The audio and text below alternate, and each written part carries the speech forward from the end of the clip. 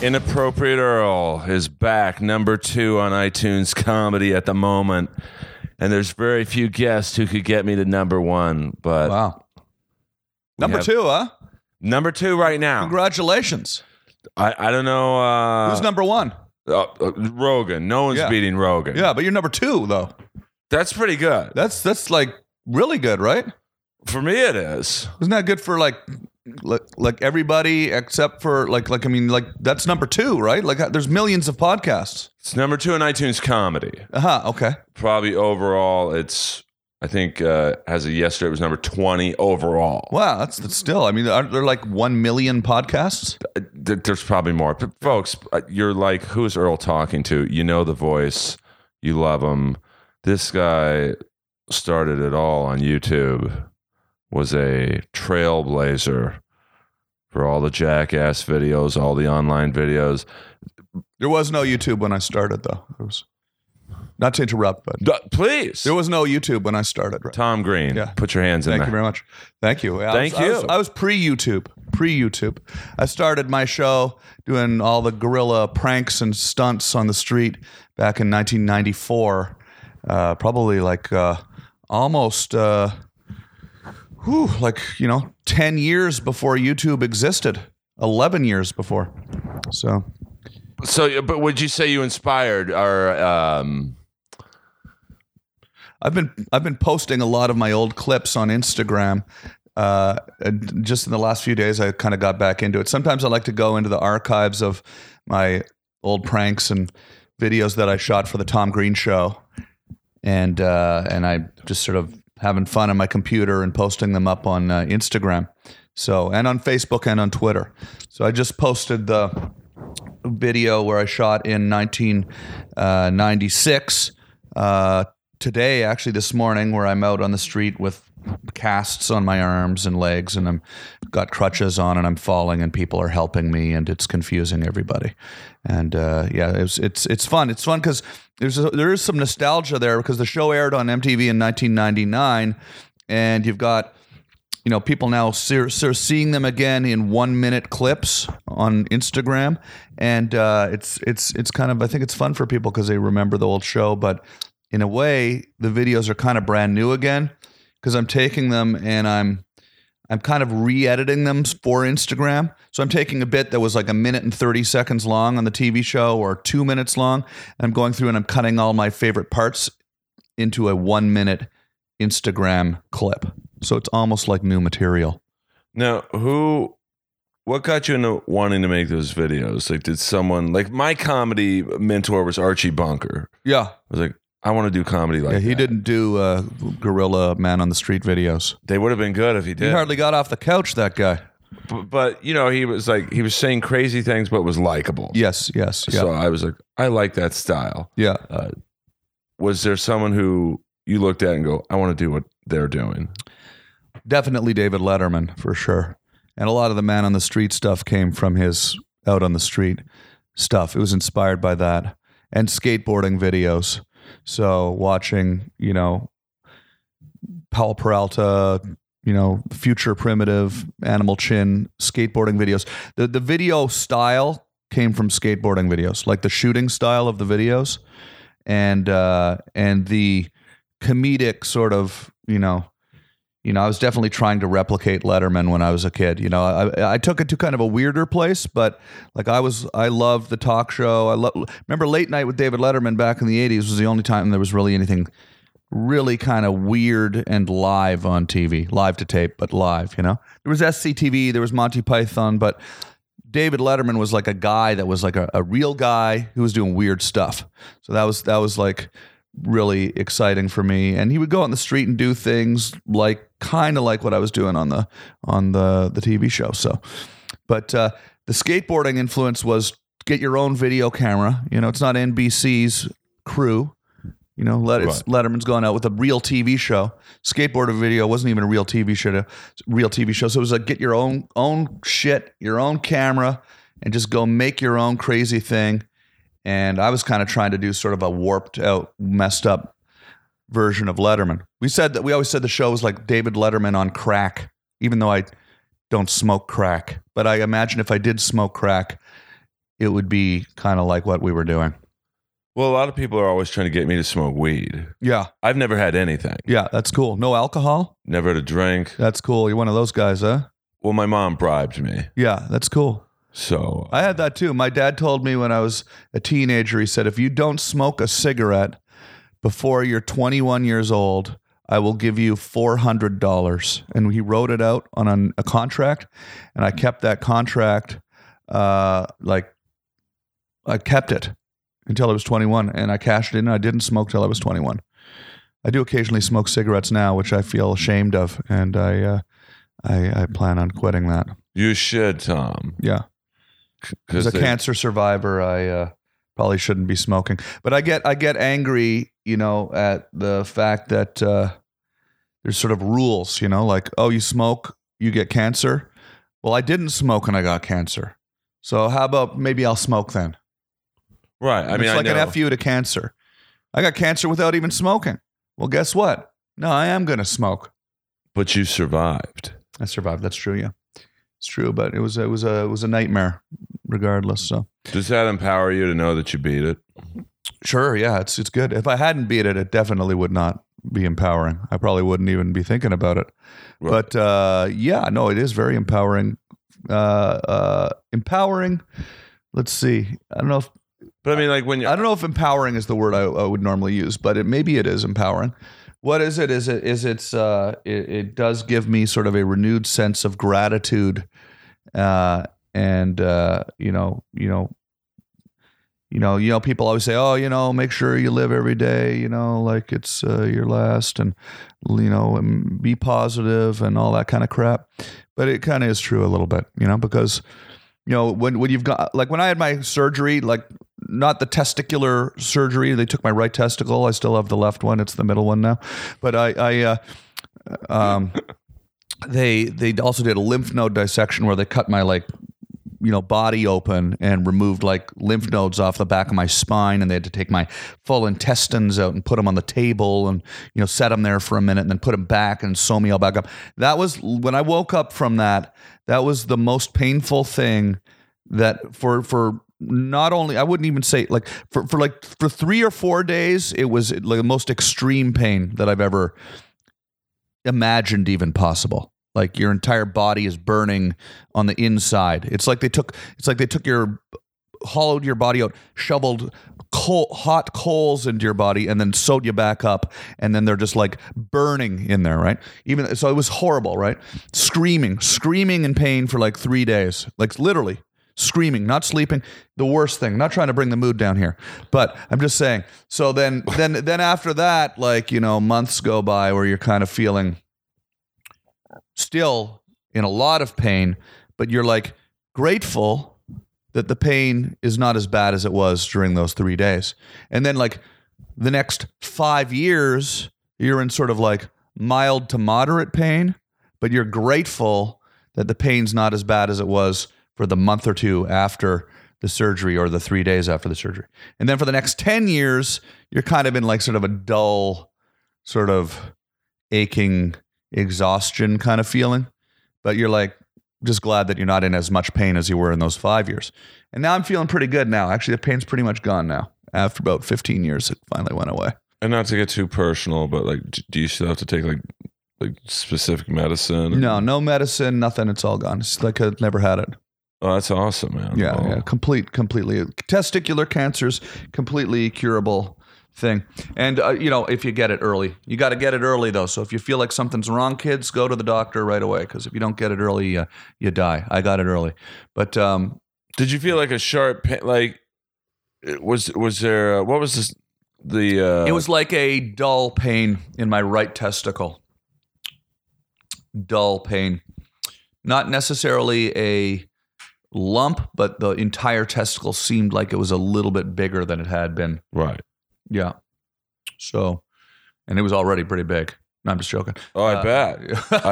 I've heard. I mean, the rumors are true. No, but so you got a big hammer. Yeah. Let's. No, I mean, I don't know. I'm not saying that. I'll say it. You can say it. You can tell everybody. Yeah. So you don't get this kind of stuff on Letterman. Yeah. Yeah, you might. Well, you maybe not this exact. But I love Letterman. I loved Letterman. He was. He was. It was the first show that I was really invited on in the United States. The first big TV show. When my show got picked up by MTV, so it was very exciting. But that was back when MTV played videos. Yeah, they did, but they were kind of getting out of it already. They were kind of getting out of playing music videos already. Because people always say that to me, like, oh yeah, you were on MTV back when MTV was good. But like when I was on MTV, it was sort of like, I don't think that's the time they're referring to when it was good. Right. So I think people think that I was on MTV earlier than I was. Like in the late 80s. Yeah, people think I was on MTV in the 90s. I wasn't on MTV in the 90s. I was on MTV in 1999, 1 year of the 90s, the last year of the 90s. So I think people kind of like think I was on there much earlier because I know people often say, yeah, back in the day, MTV when it was good. But I was like, I don't think MTV was that good when I was on MTV because I watched the other shows that were on when I was on there. I remember we didn't have MTV in Canada. So... What did you have, Fuse? We have Much Music, it was called. Oh, right. So I came down to, I knew what MTV was. I just thought it was like Much Music. And then when we moved to New York and I was on MTV and I started watching MTV, I kind of realized that like it was not as good as Much Music, actually, at that time. They had like shows like, no offense to the people making the shows, but like Road Rules and The Real World. And I'd watch Road Rules and I'd think, like, this is like the shittiest show ever. Like, I don't know why people want to watch this show. Like, I never liked that show. It just sort of felt like a bunch of the kind of people that would have, like, been the people that I would have not liked to hang out with in high school. Like, it was like the cool kids. It was the cool kids going out to spring break to get into a competition. And I would watch that and go like, man, like, I don't relate to these cool kids, I think I was always more of a, anti sort of conformity kind of person, Right. And so MTV was very much like, no, let's cater this to the cool people so that the cool people will then go buy the cool music and the cool products. Much Music always seemed more like, let's play the music that people don't know about. Right. Like they would play like underground hip hop and, like punk rock music and music that was not being played on mainstream radio. That was always far more interesting to me. I mean, I grew up in the prime MTV where like the metal videos. The 80s, yeah. That was the years people liked. That was 10 years before I was on MTV. And I don't get the shows like The Real World and now it's like Big Brother. Yeah. Do you think it's because they're so cheap to produce from the standpoint of none of those kids are getting paid that much? I think what happened was the internet, really killed off the music videos because, we didn't have to, we couldn't watch music anywhere other than on MTV in the 80s. Like you couldn't, in America, you couldn't go on YouTube and watch music videos. So the only way to see like your favorite band, Rat, or was to go on MTV and watch the heavy metal show. What was it called? Headbangers Ball with Ricky Rackman. See, I never saw Headbangers Ball. I didn't grow up with that. It wasn't on. We had the Power Hour on Much Music, hosted by J.D. Roberts, who's now known as John Roberts, on CBS News. Right. Yeah. I mean, it might be on Fox News now. It was, but I'll forgive him for that. Well, I mean, that's not to talk politics. Oh, no. I mean, are you very political? We won't talk about it, but... I am pretty political. Yeah, I'm very political, but I don't talk politics too much in my stand-up or in my I've kind of gotten over it talking about it. I'm not in the business of trying to convince people, of how they're supposed to vote. I like making people think about the world differently, but it's become so painfully, almost like formulaic how those arguments play out now, Right. Like, everybody knows how they're supposed to argue about healthcare or gun control or Donald Trump or Hillary Clinton. Like everyone's got like their arguments all set up and all like in a line and ready to like, deliver. They watch the Fox News channel all day, or they watch CNN all day, or they watch, listen to NPR all day, and they've got their ideas and they're ready to argue. I like to like make people think about stuff that they've never even thought about before. Right. That's more interesting to me than getting up on stage and saying, I think healthcare is better in socialized, countries with socialized medicine. It's better. And then everybody goes, here's why it's not better. There's a long waiting list. And then you go, there's not a long waiting list. Sure. And then the argument just is the same every time. I'd rather just know that it's better in Canada with socialized medicine and not say anything, and just, we don't want everybody to know about that anyways, Yeah. I mean, I got dropped from my insurance. But yeah. Oh, it's the worst, man. It's the worst not having universal health care. And I'm in perfect health. And they were like, we're going to drop you because you don't use us, basically. Oh, really? So it's, I might move to Canada just to get the good health care. Well, make sure you have health insurance, though. But now that I'm 50, they're like, well, you're in that tough. You got to make sure you have something, man, because I tell that to everybody. Like if I didn't have health insurance when I got cancer, it would have been $150,000 ordeal. Instead I was insured, so I was fine. I had good insurance at the time because I was on MTV and I had good health care there. So. Right. Yeah. Oh, I mean, I'm scared. I mean, like I had a torn ACL and the surgery and the rehab and all that stuff was $25,000. Yeah. It's just like, wow. Yeah. This is crazy. Yeah. Thank God I had it then, but. Yeah, you should try to figure out how to get that because, you're going to need it more soon. We're all getting old. We're all going to die. Okay, that's positive. What else? What else do you want to talk about? I want to live forever, Tom. Yeah, absolutely. So it was a lot of fun. It's when you would come do the Webovision over on my studio in Burbank. We used to have a good time over there. It was an honor to be a guest and guest host. So I built my web studio in my house, doing very much a similar thing to what we're doing right now. Back about 10 years ago, I guess. A bit more than that, I did this show, and I called it Webovision. And I had cameras and I had microphones and, full TV studio in my living room. That was before we moved it out to Burbank into the warehouse. Probably did thousands of shows, right? Right. Made so many good friends. It's where I met you. It's where I met so many of my favorite comedians because I would invite my favorite funny people over, and usually they would come and I'd get to know everybody, and I've become like great friends with, Andrew Dice Clay, who I'd never met before. I love him. Now we're like great buddies, and a lot of my friends that I was already friends with, but a lot of new friends too would come do the show. And but I stopped doing it because when I started touring, doing stand up again, I just kind of like would come home from doing stand up so kind of fulfilled, creatively pleased, right, that I didn't really feel like I needed to have the TV studio in my living room anymore. And then I also interviewed everybody that, like, I asked everybody, okay?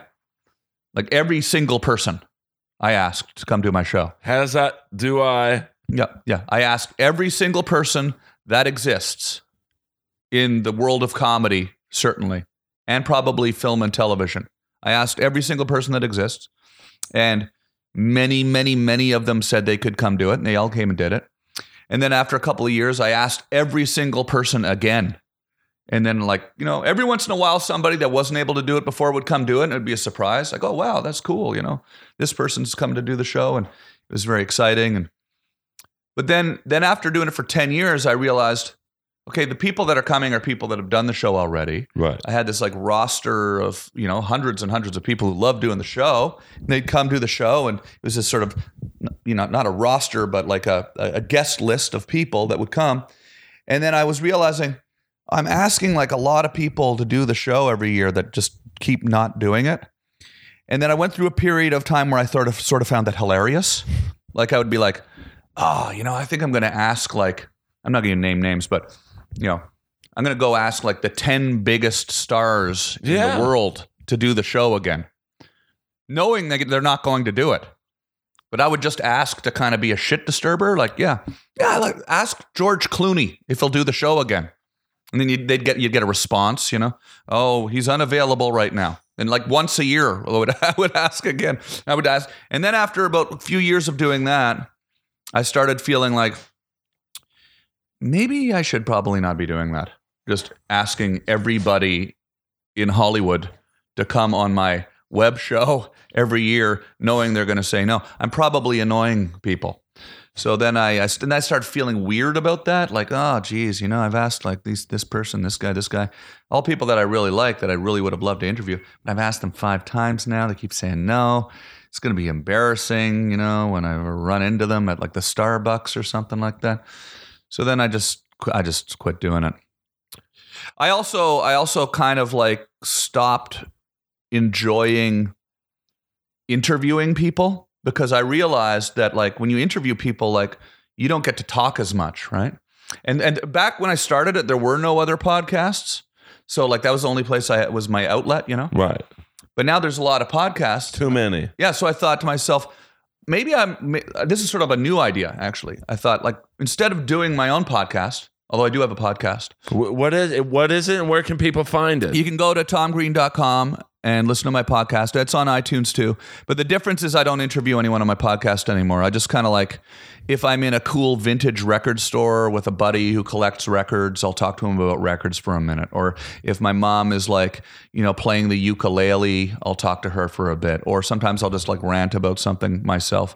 And I just record them on a little recording device, a little portable studio. But I don't invite people to be interviewed anymore. And what I've decided I want to do is I want to go on other people's podcasts instead. If I can get to go on other people's podcasts, that'll be my outlet. Because I do love doing radio. Right. Like I grew up doing radio. I started in college radio when I was a teenager. So I love talking. I love this whole thing on the microphone talking, you know. I like your microphone, by the way. What are those nunchucks? No, what's that? A brass knuckles? These nunchucks. are the only sponsor, Tom. Brass knuckle microphone. These are mic knuckles made by the singer from Rat, Stephen Pearcy. Damn. He gave me these when he came on. That's so cool. That'd be cool for stand-up. They're just microphone holders. Very intimidating. It's like, you know, don't heckle me or I will punch you in the face with my brass knuckles. Well, they'd probably be more intimidating if they weren't hot pink. Yeah, that's true. It's counterintuitive. But see, I like not talking a lot. Yeah. And like someone like you who's been successful in the business for almost 30 years. Yeah. You got a lot of stories. I love that too. But I ran out of people to talk to. So when I was talking to like the same person again, it was weird asking the same stories again and stuff, you know. But we did phone in on my show, so that was one thing I would do to kind of keep it, you know. If I had the same person there again, I'd interviewed him 3 times before. Right. We would just fuck with the callers and stuff, you know. See, I like having people. I lose a lot of interviews because no one wants to come to my house because they don't know who I am. For the most part, you got the number 2 podcast. That helps. Yeah. But like the number 2 podcast, they better damn well know who you are. Well, now they might, but you know, like when I would reach out to say Gene Simmons from Kiss, I'm sure he's never really gotten back to me, to be honest. But yeah, I'm sure he's like, who the fuck is this guy? Yeah. I want to go on David Letterman or Jimmy Fallon, not this guy's podcast. Yeah, because a lot of people don't know what a podcast is.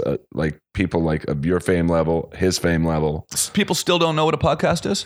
I asked Ron Jeremy the other night, would he come on? Because I just his history and not just porn, but the entertainment 50 years. And he just looked at me and was like, "What's a podcast?" Really? Yeah. I think he might have been joking though a little bit. Oh no, I don't. I know when someone's doing shtick with me. He was not. Wow.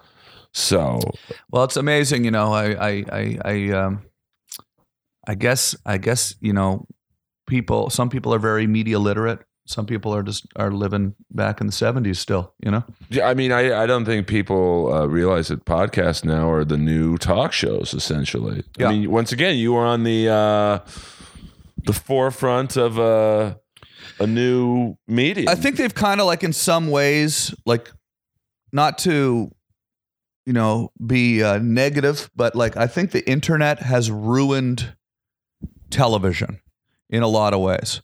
In the sense that like, when I used to wait for David Letterman to come on, it was on 12:30, and you didn't know what he was going to do, and you'd tune in, and you knew that everybody was going to be talking about it at school the next day. All the kids that liked Letterman, which was a lot of them, and do you see what Letterman did last night? Did you see what Letterman did last night?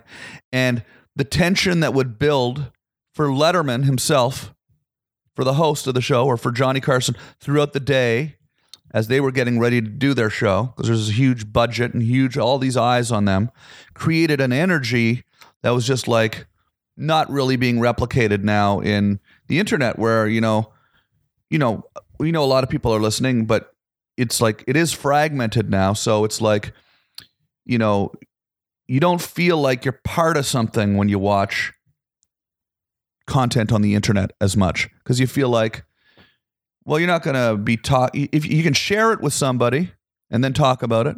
Hey, listen to this, right? But it's not like it's part of, there's not really any shows anymore, even on television, that are really kind of part of the daily fabric of our society. Like even like the big talk shows, Kimmel, Colbert, Fallon. It's not like it was back when Johnny Carson was on the air and 30 million people were watching every night. And then you'd leave the house and everybody in the stores and the schools and the work would be talking about, wow, did you see Burt Reynolds last night on Carson? And everyone was talking about it.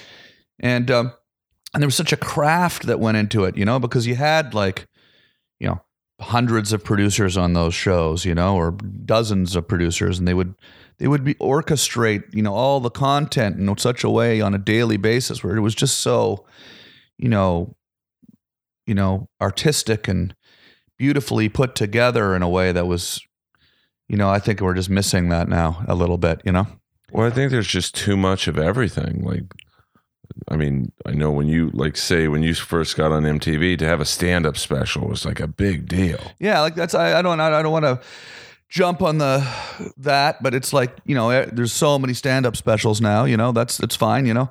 I did one a few years ago. But where can people watch it? I don't even know if they can watch it right now. It was for Showtime. It was on Netflix at one point. I don't think it's on there right now. It's weird. I did that special though about a year and a half after I started touring again. So I'm looking forward to doing another one, because it's been about 7 years or something like that since I shot that.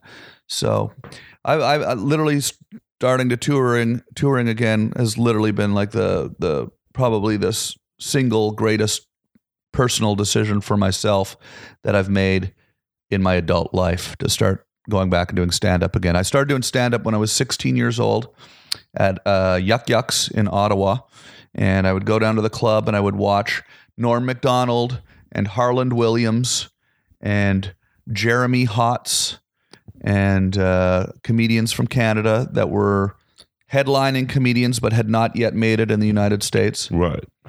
And I would be, just a kid there watching. I started doing amateur night, and I did stand up there till I was about 20.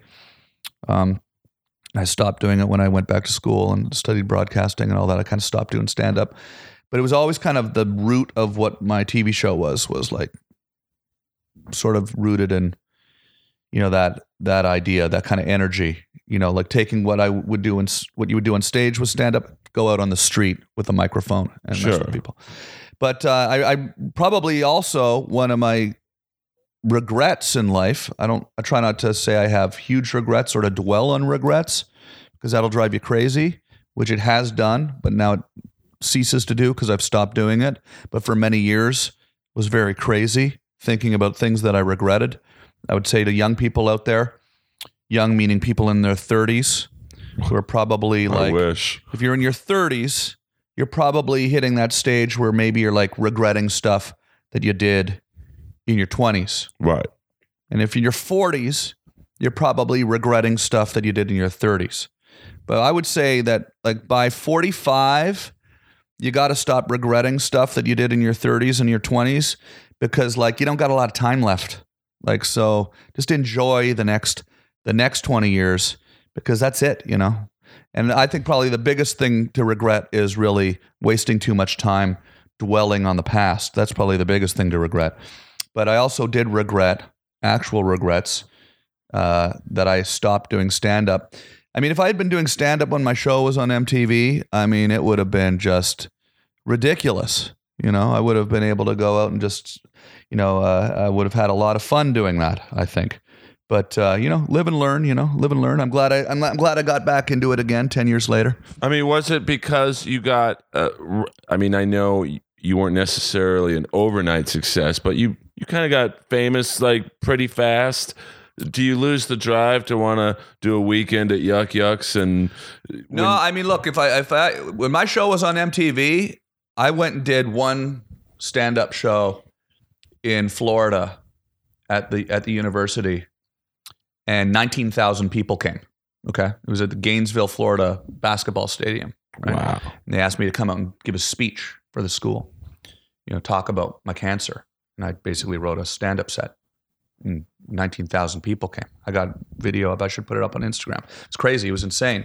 So, you know, I just kind of think that like the show was so big on MTV at the time that if I had been doing stand-up, it would have been pretty astronomical. You know, like the sort of amount of, you know, that's the thing. But you know, I don't really think. I mean, I love doing stand-up to 500 people in a comedy club. I love doing it to 19,000 people in a stadium. You know, it's probably more fun doing it to 500 people in a comedy club because it's a little more. I mean, 19,000 people. I would imagine outside the first 10 rows, you almost don't even see faces. Like, yeah, and it's just like everyone's yelling and they're cheering and they're not really hearing the nuances of the material, so you can't really like get into something. It's a lot of like, you know, it's just a little more difficult to like just kind of riff, you know. You got to have probably some very solid bits that are designed to connect with people who are, you know, 200 yards away from you in the nosebleed section. So you can't just sort of do some crowd work or just start, you know, talking about, you know, some simpler things, you know. It's got to be kind of a little more high energy. I don't know. It's fun. Obviously, it was fun too doing that, but I love touring. I mean, I'm playing, you know, mostly clubs right now, and you know, I've gotten to play in every city in the country pretty much, and all over the world. I just toured. I just did Israel. I just did all of England, Scotland, Ireland. I have an Asian tour coming up in next year. I'll be in Hong Kong, Tokyo, Shanghai, Singapore. Vietnam, somewhere in Vietnam, Hanoi. I know. Where do you do comedy in Vietnam? Saigon. Like, is there a comedy club? Or? Just out in the jungle. They just put you out in the jungle. No, I don't know. Yeah, it's like I think it's a lot of. There's a promoter over there that brings some American acts over, and so it'll be in a club or a theater. Yeah. And do you adjust your material? Like, I would imagine, like if I went to Vietnam or, you know, somewhere far away and did a Miami Vice joke, they'd be like, "What's that?" Like, do you? Well, this is my first tour of Asia, but let's say if you put that on like England or Australia, they probably all know what Miami Vice is in England and Australia. So, but there are certain references you'll notice. The good thing is when you go over to a place like Australia or the UK and you do a tour, you know, and you've got your material and you've got your jokes, you've got your set that you're basically doing. You pretty much know the first night, oh, they don't know what Miami Vice is. Right. And then you just don't say the Miami Vice joke the next night, you know? Sure. Yeah, so it's like, oh, they don't know what the Sears catalog is in Melbourne. Okay. Then you ask them, what's the department store here, right. You know? And then you maybe change the reference or just don't do the joke. Yeah. Now, what's your general writing process like? Because, you know, as someone on your fame level, you know, when I used to open up for Rob Schneider, you know, he could have said anything. Yeah. Like, and people were just like happy to see him, happy to see you, because people would yell out, "Hey, say you can do it." In your case, lines from Road Trip or Freddie Got Fingered. I mean, I think that works for about the first 7 minutes. Like, you can coast off of the energy of people being excited to see you for maybe 5 to 7 minutes. Right. But then if you don't have jokes, then it's not good. I've never really I've always had jokes ready, but like I've seen shows of other people who were in movies and who didn't do stand-up before and started doing stand-up, and it was really exciting for the first 7 minutes, and then it sort of got a little uncomfortable, Like they run out of steam. Yeah, and then people leave and say, "Oh, that wasn't really very good," So you want to be careful not to do that, because I actually purposely start with what I consider to be my weakest material. I used to not do that when I was sort of started touring again. I thought, I'd better start with my best material. But then you kind of go, well, then where do you go from there, right? So if you come out, you got a lot of energy, the crowd's excited, you're walking out on stage, everyone's excited that you're there, and then you open with what you consider to be, just something funny, a funny anecdote about touring or about, yourself. Not your strongest, funniest, most, observational, hilarious, thing, but just something fun. You'll get a great laugh, because everyone's just excited. And then I kind of keep going, with sort of casual stuff during that first 5-7 minutes when people are having a great time. They're just excited to see you. You get big laughs with some of the sort of simpler, more subtle material. And then when you feel that energy start to dip, then I move into more sort of, cutting stuff. Right. And like when I write, I have to have mass distractions on. I'm listening to iTunes. When you write, yes. You asked me about how I write. Yeah. I'll have MSNBC on just because I find them so funny with their almost utter hatred of Trump. It's kind of funny to me. Yeah. Do you have to be in a quiet space or? Lately, I don't really sit down and write, like to think of ideas. I'll sit down and write to organize ideas that I've already thought of, that I've just made notes about in my phone, basically. So most of the ideas themselves come just throughout my life, and if you're out with friends and you're having some fun and you're laughing with your friends and you make a joke and everybody laughs, you think, yeah, that is kind of clever what I just said. Right. I think I'm going to write that down in my notepad on my phone. And then, once every couple of weeks, I go back and I sit down actually at a desk with my computer, and I go through the notes and I kind of type up the ones that still seem funny, right, when you're looking at it weeks later. And then once I have done that, then let's say I got 20 new ideas that I've typed up, then I'll probably, bounce them off a couple of buddies, see what they think, and then maybe narrow it down to 5 or 10 new ideas, and then I'll just start saying them on stage. Right. And then usually if they make it through that process, they're usually pretty funny by the time I say them on stage. And then so the first time you say it, it's usually I can usually tell, okay, if the joke's going to work or not. You'll get even if it doesn't get a huge laugh the first time, I can tell just by the rhythm of it and that it's connecting. And then it's usually the third time I tell the joke that it actually works, like for real, like at the level you want it to be at. So the first time I tell the joke, I usually forget the punchline, actually. I literally forget the punchline. Every time, actually. I'll get up, I'll say the setup, I'll be like, remember when you were a kid, you could tell who the other kids who were the children of alcoholics? Right. And then everyone will laugh at that, and then I'll forget the punchline. Because the punchline is in that particular joke, I have a punchline for that.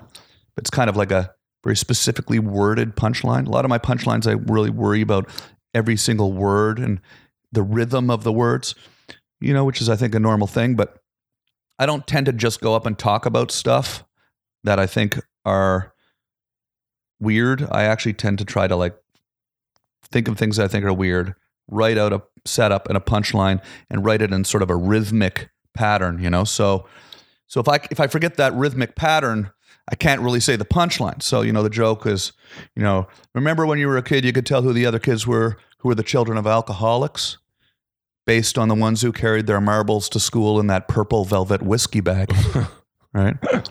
Right. So, but to me, I tried like, based on the kids who carried their marbles to school in that Crown Royal bag, or in the Crown Royal whiskey bag, or the purple Crown Royal whiskey bag, or the purple Crown Royal bag, or the Crown Royal whiskey bag. Right. But then I've decided, or the Crown Royal velvet bag, you know. I tied it like 20 times. I've just settled on it as purple velvet whiskey bag. Sure. Is the way to go. Like when you try out new jokes, do you like to, I mean, I don't see you going to an open mic per se, but like. Well, I jump up at the store and at the Improv in town a lot. Yeah. Do you find it hard though to do, like Rogan said, like the Comedy Store is so amazing right now that you can't do new material there? Like, yeah, I agree with that. I try. What I do is I slip in maybe one idea amongst, but I do more new material on the road because you know it's kind of like. It is intimidating getting up on stage at the Comedy Store. You got Joe Rogan just murdered it, right? Now you got to jump up on stage. So, you know, you don't want to jump up and try new material, you know? You know, it's like Bill Burr was just on the stage. Right. Like, you know, Dane Cook was just on the stage. Harland Williams was just on the stage. You know, like all these amazing, incredible, you know, brilliant people are jumping up at the Comedy Store, and all of a sudden you're jumping up between spots. So you go like, well, I better bring my A game here. But you know, when I like to write on the road. Actually, I even sometimes have a section of my show where but usually what I do is I just slip in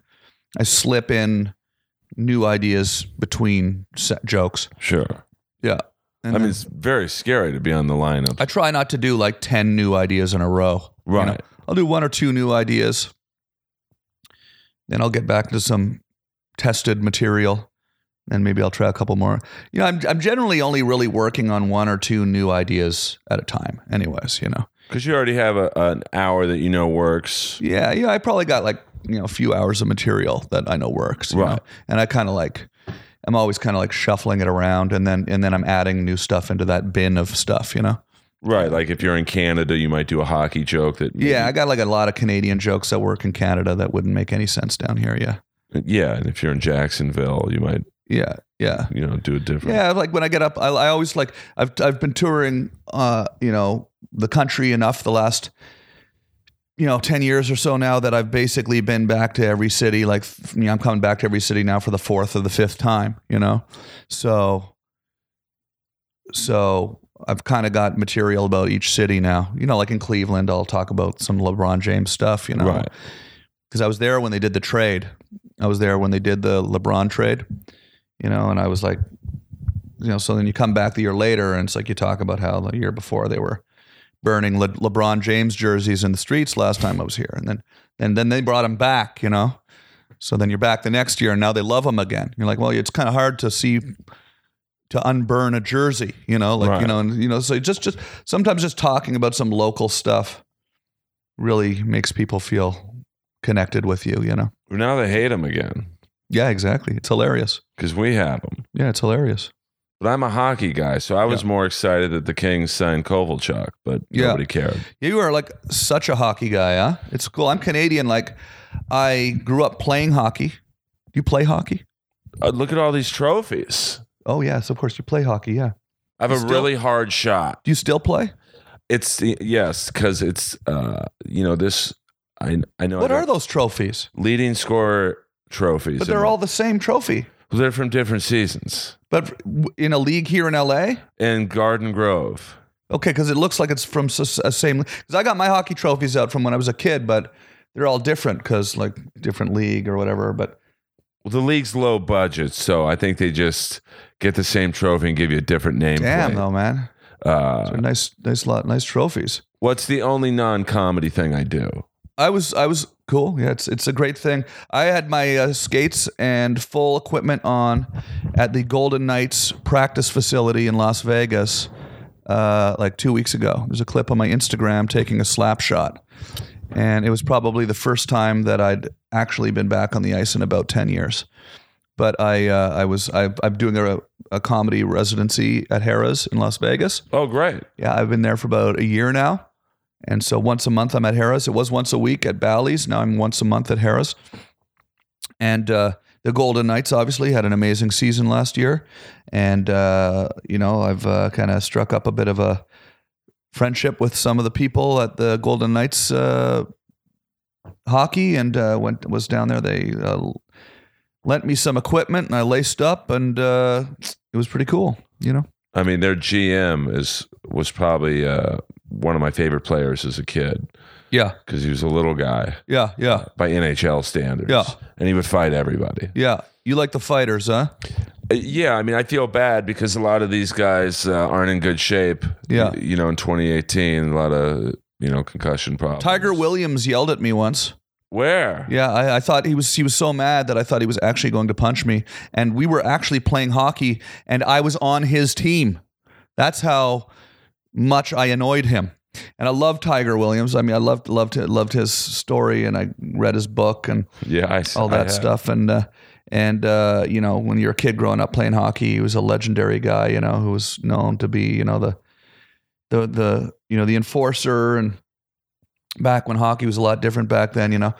And I went to Afghanistan to do stand up with the Canadian military, because Canadians are in Afghanistan, or were in Afghanistan, and we went and I performed for a U.S. and Canadian and coalition forces in Kandahar, and on the Canadian plane that brought me over was also a bunch of ex-NHL hockey players, like a whole like who was there? Was it Ray Bourque? Oh my God! Yeah, and Lanny McDonald with the mustache. Yeah, Lanny McDonald, and Tiger Williams, and many others. This was almost like 7 or 8 years ago, but so we played a game of pickup hockey in the middle of the base in Kandahar.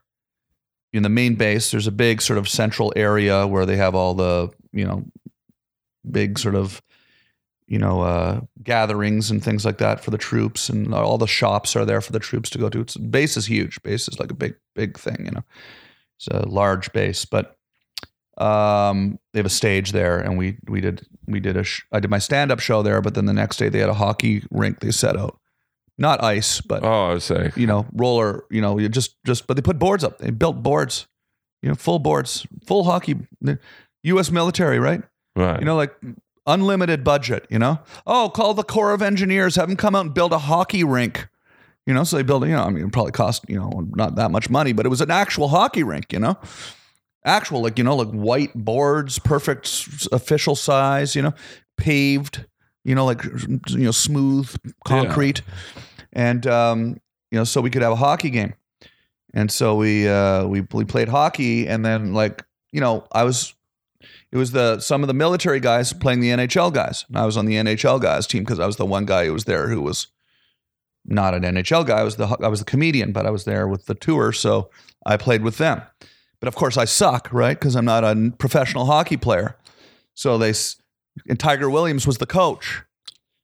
So Andy was playing. So he sends me out, go out. And the thing you forget is like when you were a kid playing road hockey, like you would play, you just go play. You weren't doing like a 30-second shift change, Right. Like, so I go out and I've been there for 30 seconds. I haven't even done anything yet. And I guess he started yelling, green, you get off, shift. I didn't know what he was yelling about, so I just kept playing. I was having fun playing. And then finally I turn, he's like red-faced and screaming at me. And I go, what's he so mad about? I go over and he's like, you're supposed to get off the fucking ice when I call you off the fucking ice. He looked like he was going to deck me. So I was like, geez, man, chill, Tiger, But, it was cool. It was fine. I mean, how cool is it? People have tempers. It was cool to get yelled at by Tiger Williams for doing something like that. That you got to play hockey in Afghanistan. Oh yeah. It was amazing. It was an amazing experience to be over there, and I like to support the military. My father was in the Canadian Army. He went to Vietnam and Cyprus with the United Nations when I was a kid. So he was gone on, these tours and stuff. And, it's like I lived on military bases in Canada before I lived in Ottawa when I was 7. When I was younger, 4, 5, 6 years old, we were living on different army bases. Literally like every kid at school, their parents were in the army. You'd walk to school. There were tanks going by on the way to school. You felt like you were in a war, but like we weren't in a war because it was the 80s and we're Canada, Right. In the 70s, really. Growing up in the 70s on CFB Petawawa. So look that up. That's a real thing. All right, well, that's a good time to cut the Instagram live. All right, Instagram. Feed. Follow me on Instagram, Tom Green, or on Twitter at Tom Green Live, or on Facebook. Awesome. Tom's the best. We're going to talk for a little bit more, so... Go to iTunes to listen to the rest. And go listen to my podcast, too. It's on iTunes and TomGreen.com. Yeah, Tom's one of the best. He didn't have to come down here. We're going to talk for a few more minutes just because Tom's a good guy, and you got to go to iTunes to listen to the rest. Awesome. Now, what I found amazing about Canada is on 9/11. Yeah. When there was probably still 50 planes on the air. Yeah. In the air. Yeah. Canada got them all. Yeah. Like I thought, wow, that's a great country to... At that time, we didn't know what was going on. Because they were coming over from Europe. So they landed in, I think, Gander, Newfoundland. And I thought... like the furthest east. They really are our ally. Sure, yeah, sure. Of course we are. I mean, to sit there and... there could have been bombs on those planes at that time. No one knew what was going on. Sure. So lots of love. I think the saddest thing, not to get political, but the saddest thing for me as a Canadian about the Trump presidency and what's going on right now, maybe it's not the saddest thing, but something that bothers me is that there is this sort of subtle sort of feeling amongst this sort of Fox News channel watching demographic that like Canada's like, I think people are now like hearing about Canada for the first time and thinking there's some sort of a negative thing there. I had a guy yell out, "Justin Trudeau sucks," at one of my shows in Las Vegas. Who's the prime minister? Yeah. I said to the guy, "Sir, I know, because we just had the G7 summit and there was a little tiff between Trump and Trudeau and it was on Fox News. So somebody felt like should yell out, "Justin Trudeau sucks," right? And I said, "Sir, I've been living in the United States for 20 years. I've never met an American that knows the name of our prime minister, let alone thinks he sucks." Right. I was like proud and offended at the same time, But yeah, so it's like Canada, of course we're an ally, I mean, I think the only Canadian, a lot of Americans know the same Justin as Bieber. Yeah, exactly. We got Justin Bieber, we got Justin Trudeau. So, yeah. Justin Williams, because I'm a hockey guy. Oh, okay. Yeah. Yeah. There's a lot of Justins these days. I don't know what that's all about. Popular name. I can name all the presidents of the United States. Starting from Washington? Yes. Really? I would start there because he's the first one. But yeah. Yeah. I could name them all if you'd like me to. As you can tell, Tom, I don't plan any questions. Yeah. I would love it right now if you named. I will name all the presidents. George Washington, right? Absolutely. John Adams, right? Thomas Jefferson, right? James Madison, James Monroe, John Quincy Adams, Andrew Jackson,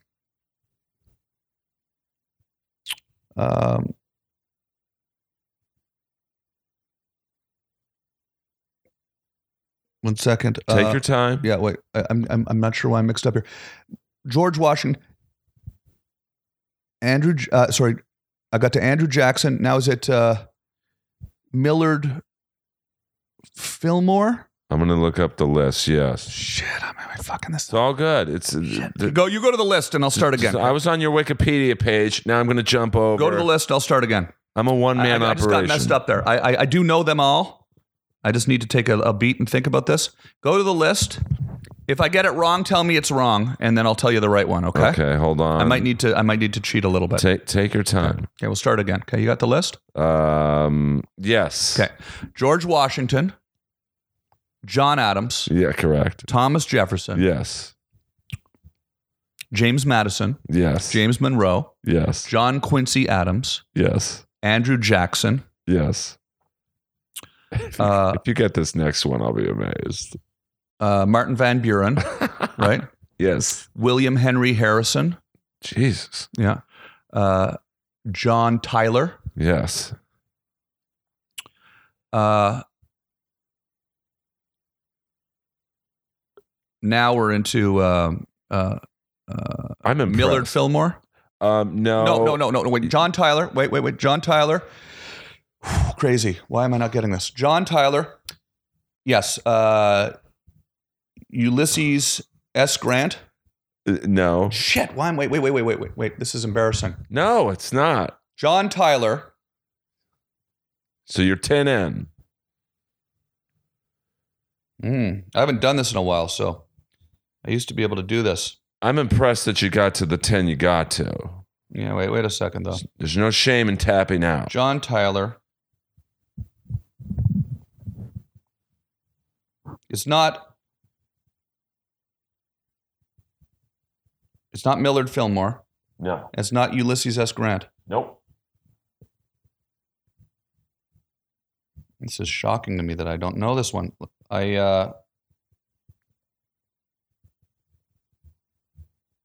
Who is the 11th president of the United States? It's definitely a lesser known. Yeah. Like you never really hear this guy's name mentioned. It's he was the governor of Tennessee. Oh, okay. Let's see. John Tyler.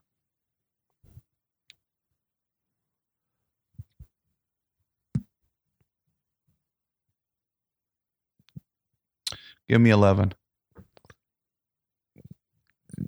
Do you want the guy's name? Yeah, give me 11, yeah. James K. Polk. Oh, right. And then it's Zachary Taylor. Zachary Taylor, yeah. James K. Polk, you're right. Yeah, he was... Shit, I'm embarrassed. It's all good. Okay, then it's James K. Polk. Then it's Zachary Taylor. Yes. Then it's Millard Fillmore. Correct. Then it's Franklin Pierce. Yes. Then it's James Buchanan. Yes. Then it's Abraham Lincoln. Then it's Andrew Johnson. Then it's Ulysses S. Grant. Then it's Rutherford B. Hayes. Then it's James Garfield. Then it's Grover Cleveland. No. Wait. What am I up to? James Garfield? You are at number 21. Yes, you're up to Garfield. Garfield. 20th president. Then it's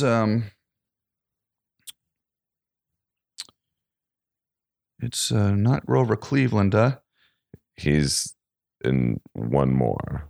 Yeah, then it's because after that it's Grover Cleveland, Benjamin Harrison, Grover Cleveland again, What and was then William McKinley. But I'm missing. what was the Dudley Moore movie? The rich guy. Oh yeah. Oh yeah. Arthur, was it? Yes. Am I missing? Who's that president? Who's Chester A. Arthur. Chester A. Arthur. Come on, man. Damn it. Chester A. Arthur. That'll refresh my memory, yeah. That's Chester A. Arthur, Grover Cleveland, Yes. Benjamin Harrison, Grover Cleveland again, William McKinley. Then we're up into Number 26. Theodore Roosevelt. Mm-hmm. Theodore Roosevelt.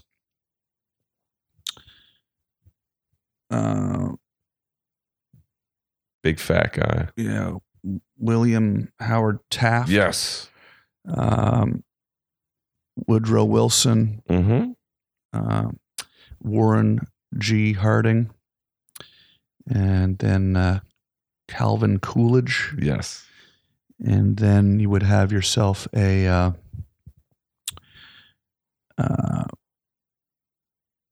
Maybe our first cross-dressing president. Was this Franklin Delano Roosevelt? No, it's Calvin Coolidge. Is that it Hoover then? Yes. Yeah, Herbert Hoover. And then it's Franklin Delano Roosevelt. And then it gets easy after this. But Franklin Delano Roosevelt, then it's Truman, Harry Truman. Then you've got yourself a Dwight D. Eisenhower. And then JFK. Yes. And then Lyndon Johnson, Richard Nixon, Gerald Ford. Sometimes if I go too fast here, I mix it up. But Gerald Ford, Ronald Reagan. No, Jimmy Carter. Yes. Jimmy Carter, Ronald Reagan, George H.W. Bush, Bill Clinton, George Bush, Barack Obama, and Hillary Clinton. Okay, I didn't get them all. But to be a Canadian and name the U.S., I couldn't name. I just have to refresh my memory. Chester A. Arthur threw me for a loop for some reason today, and then why was it that I didn't remember the 11th? Was who was the 11th again? The 11th was I think Polk. Oh yeah. That was a brain fart. I know it's James K. Polk. That was the Mexican-American War. Zachary Taylor was a big general. So was James K. Polk, I think. They were both kind of like heavy into that shit. I'm very impressed. I'm trying to learn my American history. And I figured that one of the best ways to do it was try to learn who all the presidents were and what they did. So I don't really know everything about all of them, but I know something about some of them. So let's put it that way. Now, how many prime ministers has Canada had? 26. Can you name them all? I'm not asking you to, but I think I probably can, yeah. Who was the one before Trudeau? Before the current Trudeau? Before the current Trudeau was it Stephen Harper? Yeah. Stephen Harper. Who was the one in the 80s? Because I would always see him at all the Montreal Canadian games. Trudeau was in the 80s. Okay. Justin's father, Pierre Elliott Trudeau. Oh, wow. Yeah. Who was essentially one of our great prime ministers, depending on who you ask. Obviously, it's always like that, even in Canada. He was prime minister for 14 years, Trudeau. Right. So, because we don't have term limits in Canada. What do you think is better, to have term limits or to not? I think it's better to not have them, actually, because there's only so many good people, So if everybody likes the person, why get rid of them? They probably only figure out their job by the time they've been in there for 8 years anyways. Right. Finally, they're actually getting shit done, and then they get kicked out and get replaced by somebody who doesn't know what the fuck they're doing. You might say that about the White House right now. Yeah. Who knows? It's still a democracy, right? As soon as they're not doing a good job, people can kick them out, Yeah, I mean, I'm not very political, but I'm fascinated by just I don't think I've ever seen this country be so divided. Yeah. So the midterm elections coming up, I'm just fascinated by. I always wonder if that's true though. It's so divided right now. It's so divided, but they were during the civil rights movement, they were burning down cities and shooting people, and people were getting, so many people got assassinated, right? As we know. So I mean, that was pretty divided time, right? Oh, I mean, America's, I guess it's been divided for a while. It just seemed like even with Reagan and Bush, yeah, even Democrats didn't dig them; they tolerated them. Yeah, in our lifetime, it's the most divided. Yeah. But our lifetime, maybe it is the most divided ever, though. It's the internet, man. I blame the internet. I blame the internet for a lot of things. Because before, if you had an opinion about something, you could, even if it was wrong, if you said your opinion to 10 people and it was totally wrong, well, it wouldn't get any traction. But now you say your opinion that's totally wrong on the internet, there's going to be 1 million people that agree with you. So now you got 1 million people collectively angry about something that's totally wrong. But that's a lot of people, Oh, for sure. That would never happen before. A wrong idea would never get traction before because it just had no means of spreading, I mean, I think the internet is the best and the worst thing to ever happen. Oh, yeah. Me too, actually. Yeah. Like, I research jokes. You can go online, look up, whatever I'm trying to joke about. Or like when you were coming on, I was like, okay, let me just look. I mean, I know a lot about you, but let me see if I can pick up some things I didn't know. Yeah. But then like it ruined my love of pro wrestling. Yeah. It broke down the wall of, Kamala's not really from Uganda. He's from Philadelphia. You thought wrestling was real before the internet. Yeah. 100%.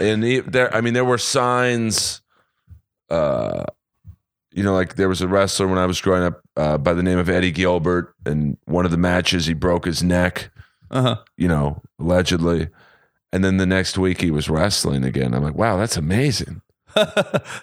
His recovery ability. Tough guy, yeah. You got to be strong to wrestle, yeah. And then, I thought Kamala, who was my favorite, he came to the ring in a grass skirt and with the moon on his stomach, and he would pound his stomach to communicate.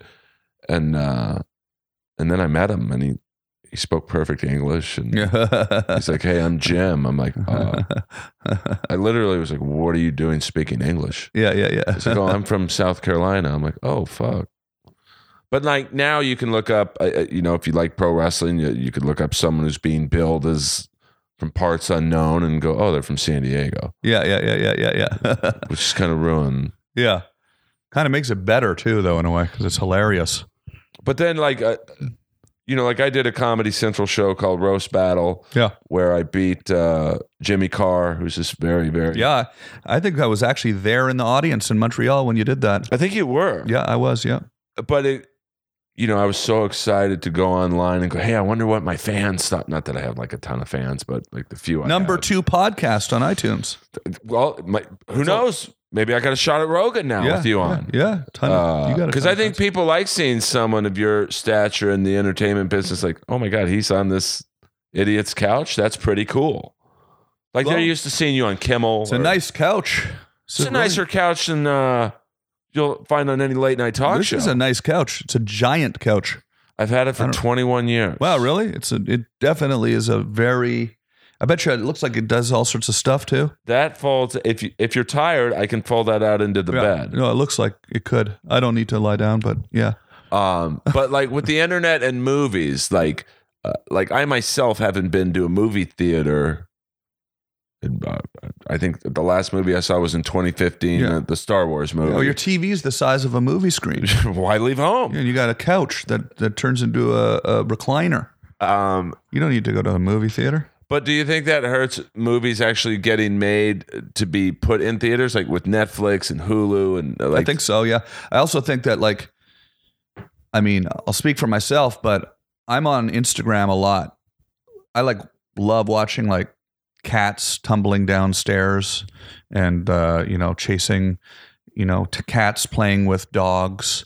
And all that crap that you go, this how stupid is it that we're watching cat videos? But I was watching some video this morning, I was just scrolling through, they all come up. I'm spend 10 minutes watching some kids wrestling a boa constrictor off of their dog in Central America, South America somewhere, and then a honey badger taking on a lion.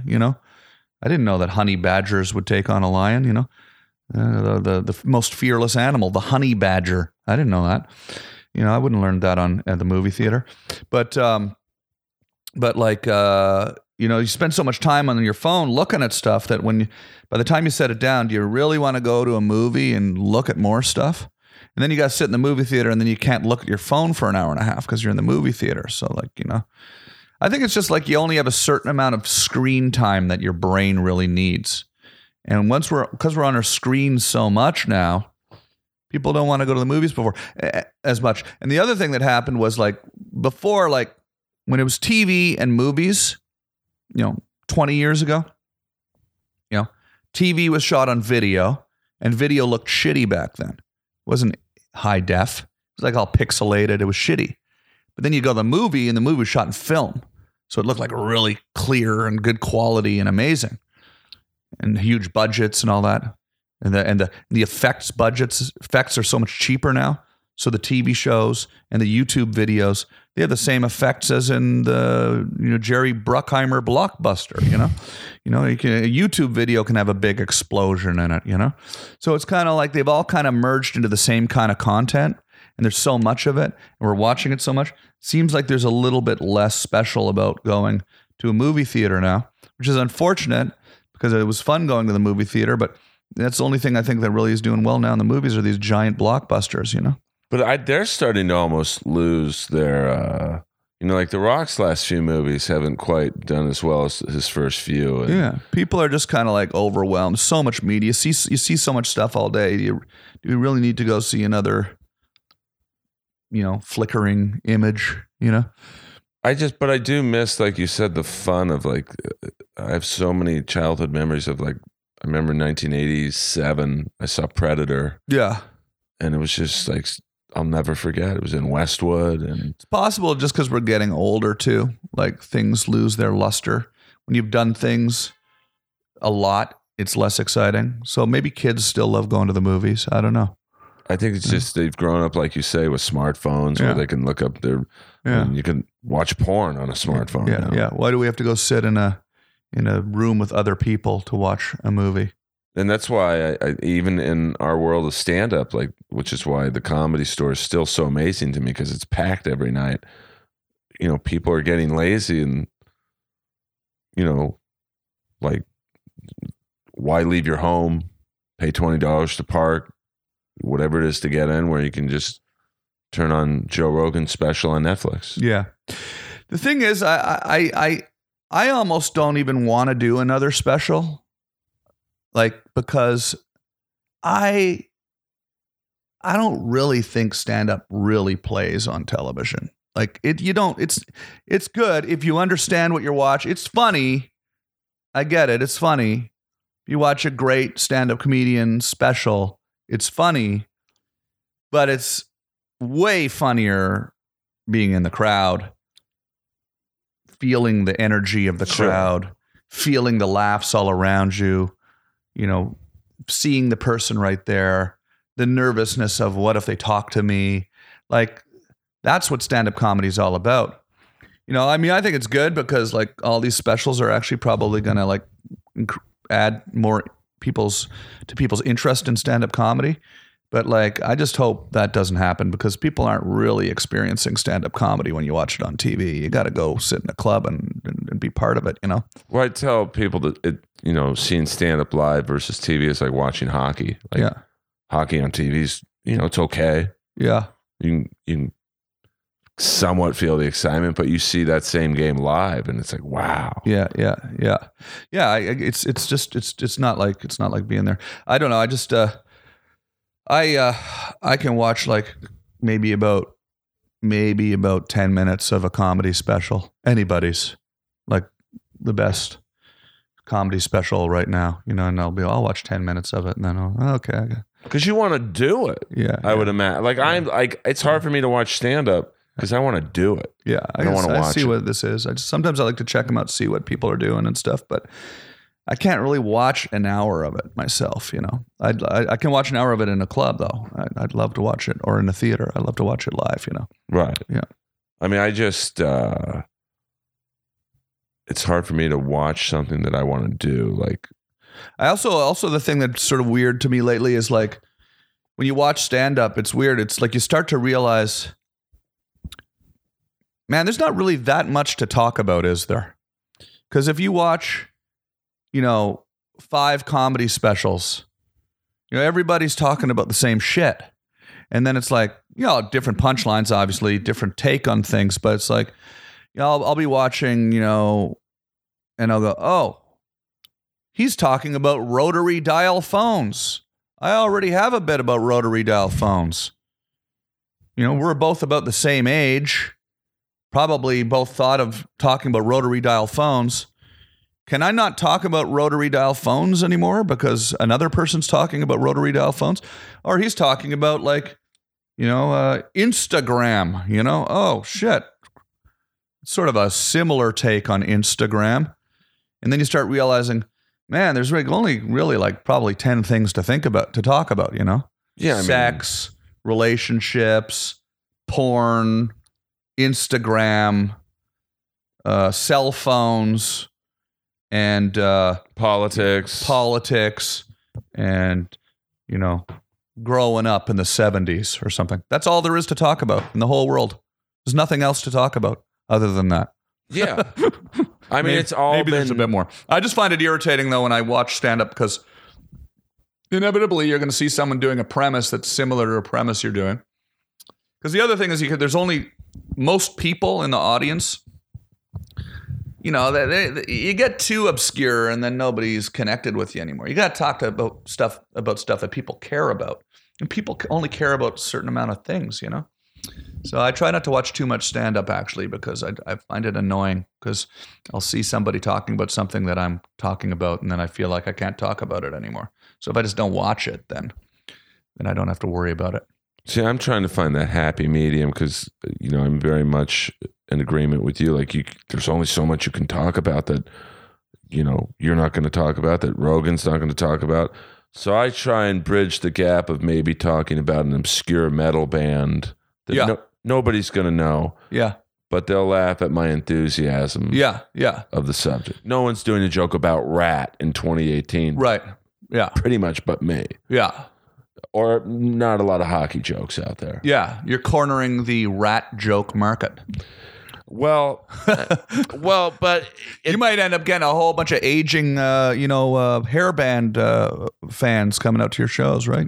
Well, it's I do, because they're like, this guy's going to do a Vinnie Vincent joke, who was an obscure guitar player in Kiss, who's now a lot of people think is transitioning into a woman. Yeah, this is the thing I love about doing stand up, though, is because when I tour playing comedy clubs, like. And I don't know if everyone knows this, but when I play in a comedy club, like, you're playing to your own fans. I'm playing to my own fans, but I'm also playing to people that just like that comedy club. Right. So you get like a mixture of people there. I'll have people in the audience that don't know every line from Freddie Got Fingered, So you kind of it's kind of a nice challenge to talk about like stuff that is appealing to everyone. So you sort of have to walk that balance between like, okay, I want to talk about something that everybody relates to, but I also don't want to, I also want the show to be weird, and I want to, talk about something that nobody else is talking about. It's a hard balance to find sometimes. I think that's the biggest challenge for me in stand-up. The thing I like to challenge myself with the most is trying to be as unique and original and obscure and strange as possible, while still connecting with everybody. Right, with the people who saw Road Trip, Freddie Got Fingered. Yeah, and the people that don't even know that stuff. By the middle-aged couple that came out to see some comedy and have some drinks with their friends, or the office Christmas party that came out to see the show at Hilarities in Cleveland. And they're not the biggest. They don't maybe even know who I am. I love the challenge of making normal people laugh, real people laugh. So, yeah. All right. Well, Tom, I'm humbled and honored to have you on this show. I appreciate being here. Number 2 podcast in the world. It's an honor for me to be here. Thank you very much, man. Well, always good seeing you, man. But where are you? I know you got some tour dates coming up. Where can the fans, and I really beg of you guys, Tom did not ask me to say this, but he didn't have to come here. He's got a lot of things he could do. He took the time out of his schedule to come. I want you to take the time out of your schedule to see Tom at... Thanks. I'm at the Tempe Improv this weekend. Then I'm in Las Vegas at Harrah's Casino.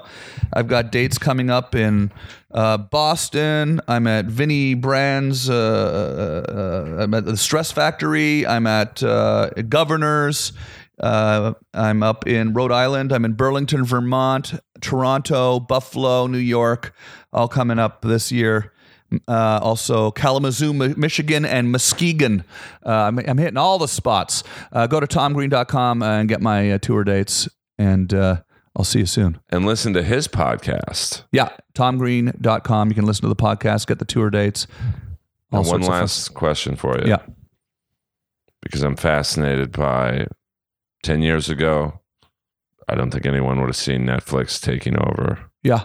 The entertainment medium. Yeah. Movie stars now doing TV shows like your Road Trip castmate is now in Lethal Weapon. Yes.